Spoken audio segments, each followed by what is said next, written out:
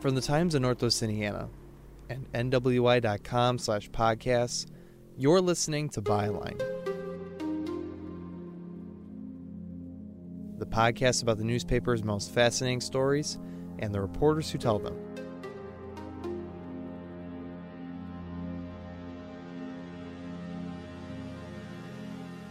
I'm Cale Wilk, and this week Byline examines future planning of the South Shore train line. We'll talk with leaders looking to the future. It's in great shape, and it's leveraged to make the next step, as well as those who aren't happy about it. I want to ensure the best outcome if this comes to happen. I want to make sure that the people of the town have input into the process and our concerns are addressed.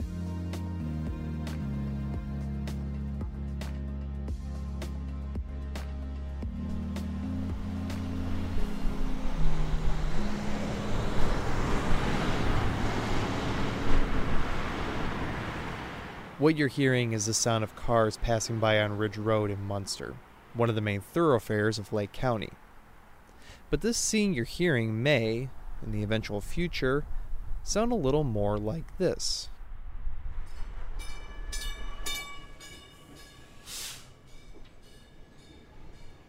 And that is the sound of a train, more specifically the Northern Indiana Commuter Transportation District's South Shore line pulling into the station in East Chicago. Its route crosses through the very northern sections of the area, but its appeal as a public transportation staple has caused others to want to see the line grow. So this week, Byline looks at how this may turn into this. As a starting point, let's introduce this episode's featured reporter. Andrew Steele, reporter.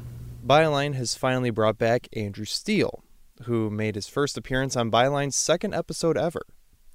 Andrew is one of the Times' business writers, but also has a particular niche in covering transportation. You know, the northern parts of the counties, especially Lake and into Porter, are very much part of the Chicago metropolitan area.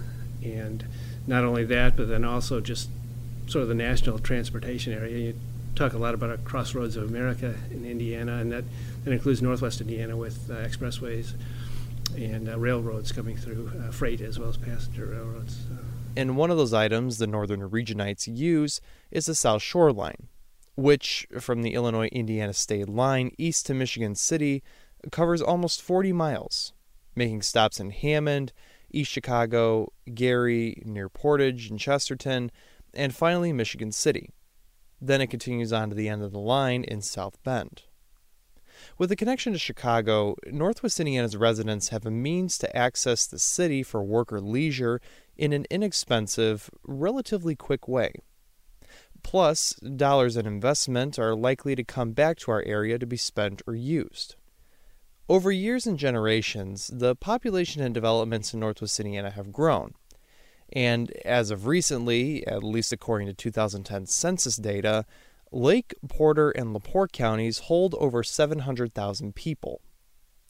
But is the growth in some ways continuing? Or has it become stagnant? About 3 years ago, our local U.S. representative for the 1st District of Indiana, Pete Visclosky, put out this PSA. Here's a snippet of what he said. We have to have that sense of urgency that we can't put this off till tomorrow. We're in this situation today because people have failed to act in the past. The problem we've had since 1970 is we have lost our children. We have lost 9.6% of our population since 1970, despite the fact that the country as a whole has grown by more than 50%. We are in the environs of one of those great city-states, the city of Chicago, whose average job pays more than 39% what is paid in Northwest Indiana. The median income in Lake County, Indiana today is 15.25% lower than it was in 1970. And the average person living in Lake County today is 43% older than they were in 1970 because the children have not come back. What Visclosky's getting at, and the overall message of the PSA, is a push to do more with developing the South Shore Line's reach. As noted in his language, many young people have left the area for the quality of life or amenities afforded to them elsewhere. Now, don't get confused or think this video spelled only doom and gloom. Northwest Indiana has proven to be an attractive place for people to live too. Byline did, after all, do a past episode on how good the housing market is in some communities. But Visclosky is getting at what one could do to make it better and continue the growth. The idea, which has more or less floated around for years, is being found in extending the South Shore line south into Lake County and adding a second track to its route between Gary and South Bend. And things finally seem to be on a roll. Andrew, on his beat and niche here, has been following this for a while now. Well, I first started, I said about a year ago I took over transportation, but so at that point they were, a year or so I think into really getting into studying the West Lake Corridor and putting together some specific engineering work on the impact of the project. You can go as far back as 30 years ago, people talking about this. The rail line is in the old Monon Railroad through Hammond and into Munster is part of the corridor now for Westlake, and that was preserved 30 years ago for this project. And so, 20 years ago or so, the South Shore began putting it into its comprehensive plans. So it's been around a while, but really the last couple of years have been the most active and it's really gotten going. So what has the Northern Indiana Commuter Transportation District, otherwise known as NICD, been up to? So that's our job. None of the plans we're going to show you tonight, none of the plans we will refine in May will get built the way we show them. It's a process, and in years to come it will get refined, assuming the rail comes here. So this is some audio from a public workshop in Munster a few weeks ago. Like Andrew said, Hammond and Munster have owned the old Monon Railroad tracks that ran through those areas for years in preparation of a project like this. The push from Pete Visclosky and NICD started rolling about 2 years ago, and since then they've held a number of open houses and public workshops, like this, where they've been laying out example plans and garnering input from the public. To get an idea of how the organization was thinking, we not only attended these recent workshops in Munster and Hammond, but also sat down with this person. Michael Noland, N-O-L-A-N-D. I'm the president and CEO of the South Shore Line. Michael Noland has 30-plus years of experience with railroads and was an executive director at Metra in Illinois prior to his arrival in Indiana. A Chicagoland native hailing from Glen Ellen and someone who's gone to school in Indiana, he really likes the South Shore Line. I was struck very quickly when I got here about how enthusiastic folks are in the region for the South Shore Line, and not only the value they place on its current existence, but the almost unilateral desire to see it improve and develop and be more a part of the future of this region. It's in great shape, and it's leveraged to make the next step. And when I walked in the door, I was handed a blueprint document, a vision for the future, a 20-year business plan that I say I want to do in 20 minutes. And that's really what we're trying to achieve. We're trying to leverage the fundamental strength of this railroad, which is the core assets in great shape, and then make the investment necessary to transform it into that higher functioning, more valued asset that we all in the region want it to become. Michael, like Pete Visclosky, notices the lack of retention of young professionals to the region. Yeah, one of the things that was made clear to me when I first got here was that we're as a region, we're great at developing our young talent, and we're lousy at keeping them here.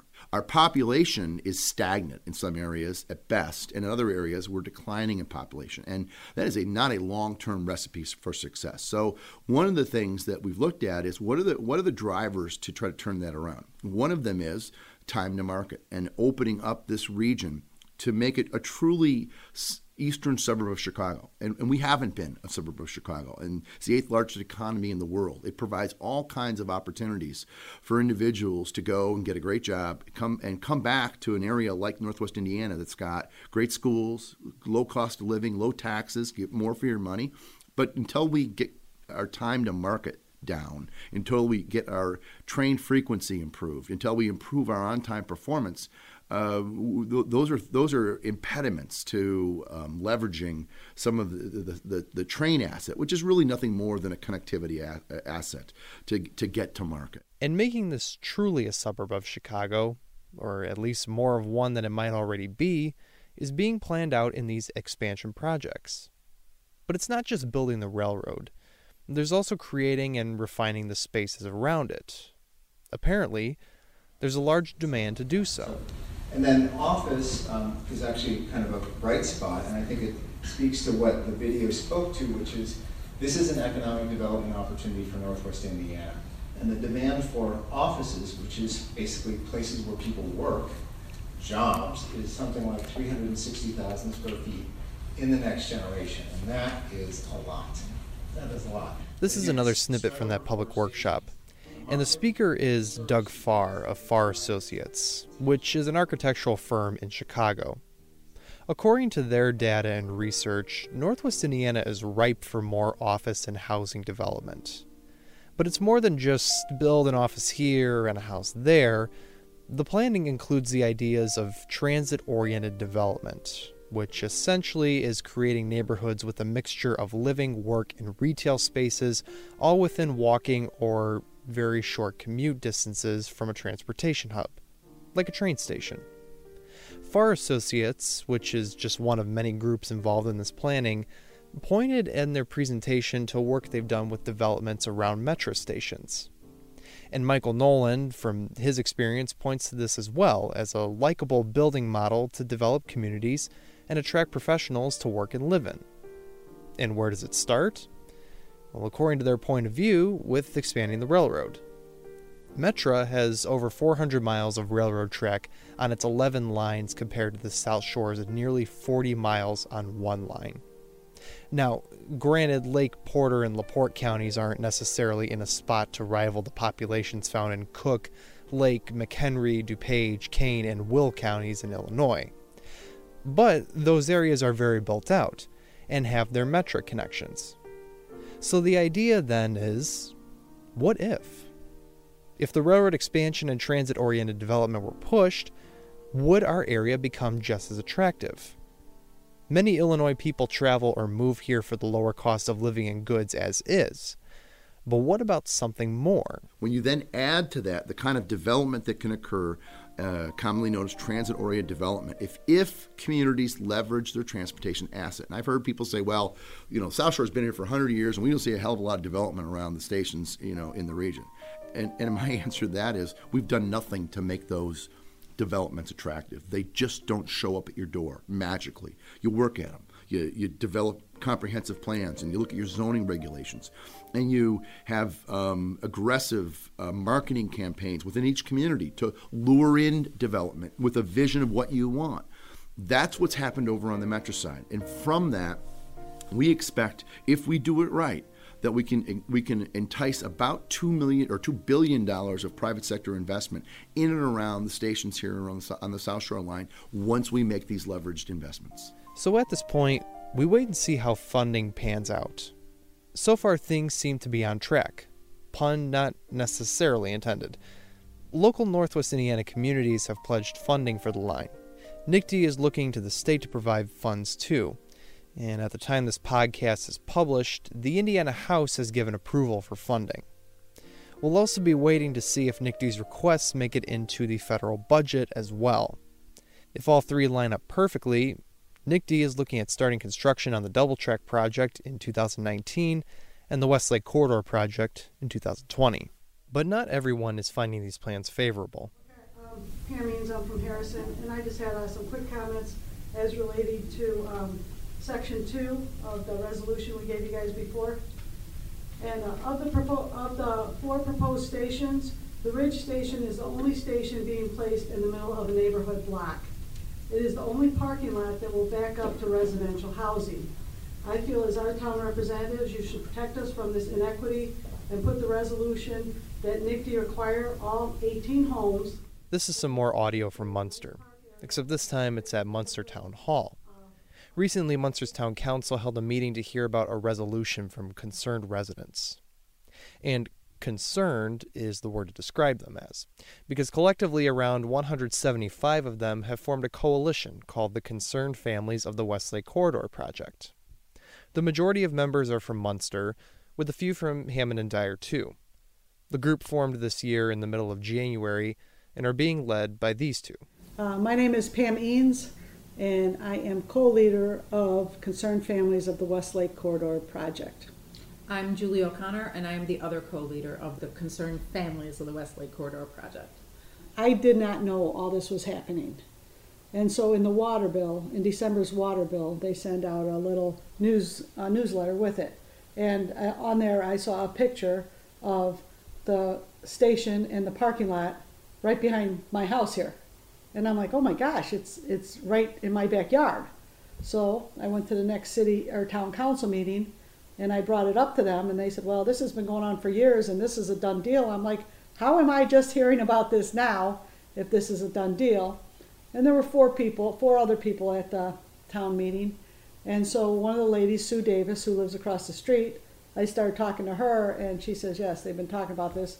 So me and her handed out flyers to everybody in the neighborhood to come have a meeting and let's discuss this. Most people were like me and they had no clue that it was coming. But Julie came to the meeting because Julie has been on it for a lot longer than I have, but that's how it came about. So I learned that my house was in the crosshairs in November 2015 at a public meeting that NICD had at Eads Elementary in Munster.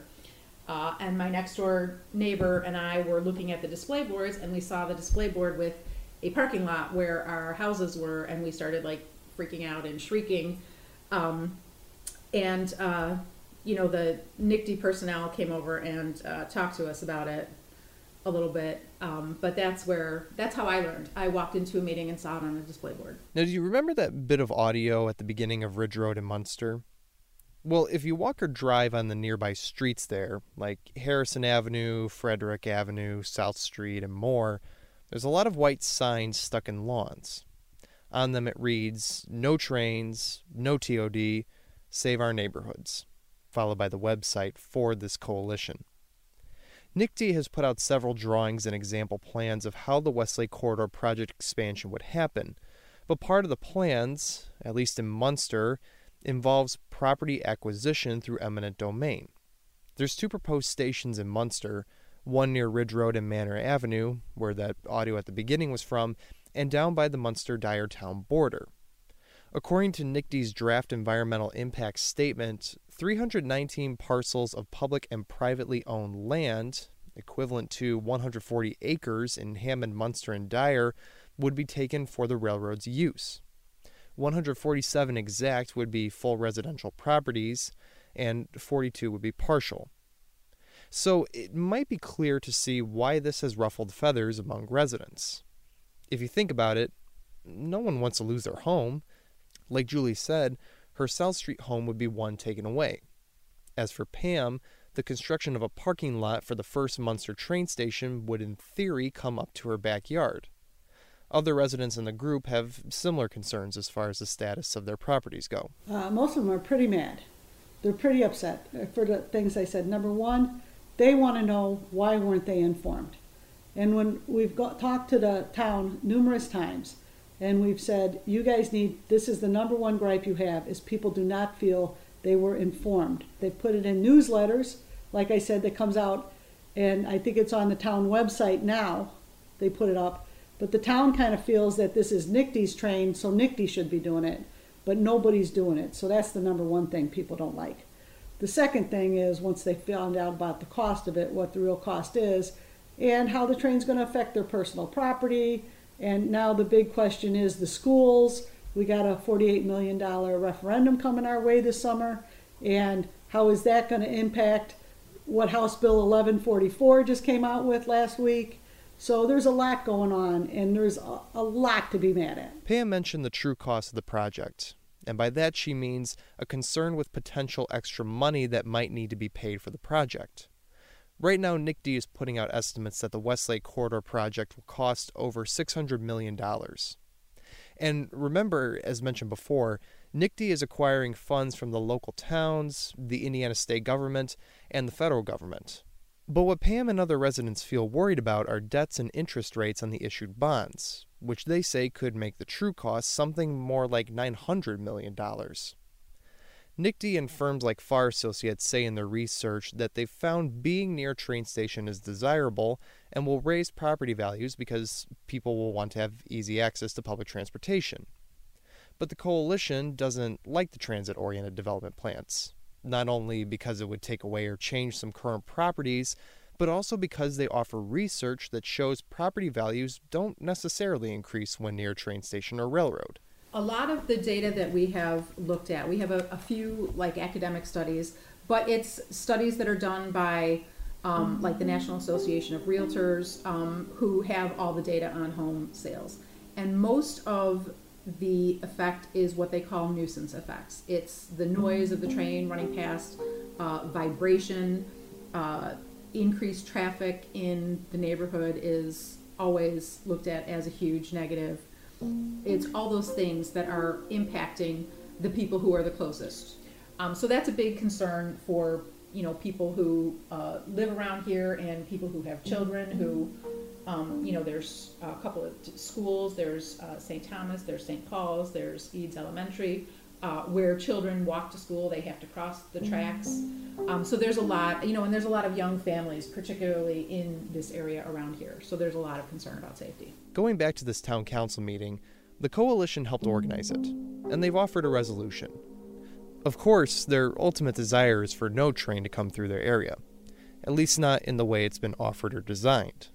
But should construction happen, they've at least made some requests, such as the proposed sound barriers being higher for blocking sound and privacy, speed limits on trains, considerations for the surrounding streets so residents will still be able to park their cars, compensation for residents directly adjacent to the railroad if their property values go down, and even a nuclear option of NICD just buying the entire block rather than just having a portion. Now, there's an acronym sometimes used to describe people that are fickle about projects as NIMBY, meaning they like the idea of it, but as soon as it's near them, it's not in my backyard. But Pam and Julie want to dispel that. They say they're not opposed to progress. They just wish the way it's been carried out thus far has been better to them. I'll tell you, actually right now, the parking lot in my backyard is the least of my concern. Once I start diving into NICD, the draft of the environmental impact study, once I started looking on the town's website, once I started looking at the RDA comprehensive plan, at first it was all emotional, like, oh my gosh, you're putting this here and I had no say-so, to now I'm looking at close to $4 billion being spent and new legislation being jammed down our throats from the state of Indiana. But also, as I mentioned, my husband and I have been train riders of the South Shore for years. I work from home now, as more and more people are doing these days, but he still rides the train every day to Chicago. So we're not against, we're not against the train, we're not against progress. And like I said, I feel like I'm giving up a house. I want to ensure the best outcome. If this comes to happen, I want to ensure the best outcome. I want to make sure that the people of the town have input into the process and that there is a mechanism by which the town and NICD are hearing us and our concerns are addressed. So with different sides wanting different things, what's the conclusion to be made here? If you're looking for an answer, this podcast didn't make it definitive. We've presented the sides and the information, and you, dear listener, get to decide for yourself. This isn't the first time we've seen a situation where residents are butting heads with an organization or corporation. In the past, we've looked at East Chicago's historic Marktown neighborhood, an area with a notable background, but which British Petroleum would possibly want to take off the map for the safety of residents. Or we've looked at the developments of Maryville's Star Plaza Theater and how a music or business venue may have to evolve to keep up with current preferences. When these decisions are made, people are affected. It's likely impossible to make everyone happy, no matter what road you choose. And sometimes the stakes are high. The potential negative side effects may cause reservations, but the possible benefits can give hope. You take a gamble on the future, and you see where your dice land. We'll just have to wait and see how this one may turn out. Attention South Shore passengers. The next westbound train is approaching the station. For your safety, please stand behind the yellow line until the train comes to a complete stop. And watch your step when moving into smart the train. If you are using a smartphone ticket, please activate it prior to boarding the train. Byline is a production of the Times of Northwest Indiana. Episodes come out every 2 weeks and can be found at nwi.com/podcasts. You can also find Byline on social media. We're on Facebook, Twitter, and Instagram.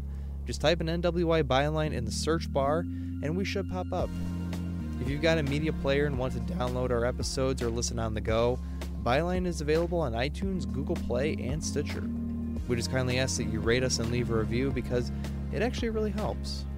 And we'd like to hear from you, whether that's constructive comments, feedback, or suggestions for topics you'd like to hear more about. You can just drop an email to kale.wilk@nwi.com. Reporting for this week's episode came from Andrew Steele, as well as myself, Cale Wilk. We'd like to thank Michael Noland, Julie O'Connor, and Pam Eanes for taking time to be interviewed for this episode. If you'd like to follow Andrew Steele for more South Shore or transportation news, you can follow his Twitter profile, which is at NWI_A-Steele, spelled Steele. We'd also recommend following our State House reporter, Daniel Carden, whose profile is at NWI_Dan Carden, and that last name is spelled Carden. Finally, a big thanks to Summer Moore, the Times' digital and audience engagement editor, and Byline's creator. She's the conductor of this train, and wherever it is that we head off to. I'm Cale Wilk, and from the Times of Northwest Indiana, thank you for listening. See you next time.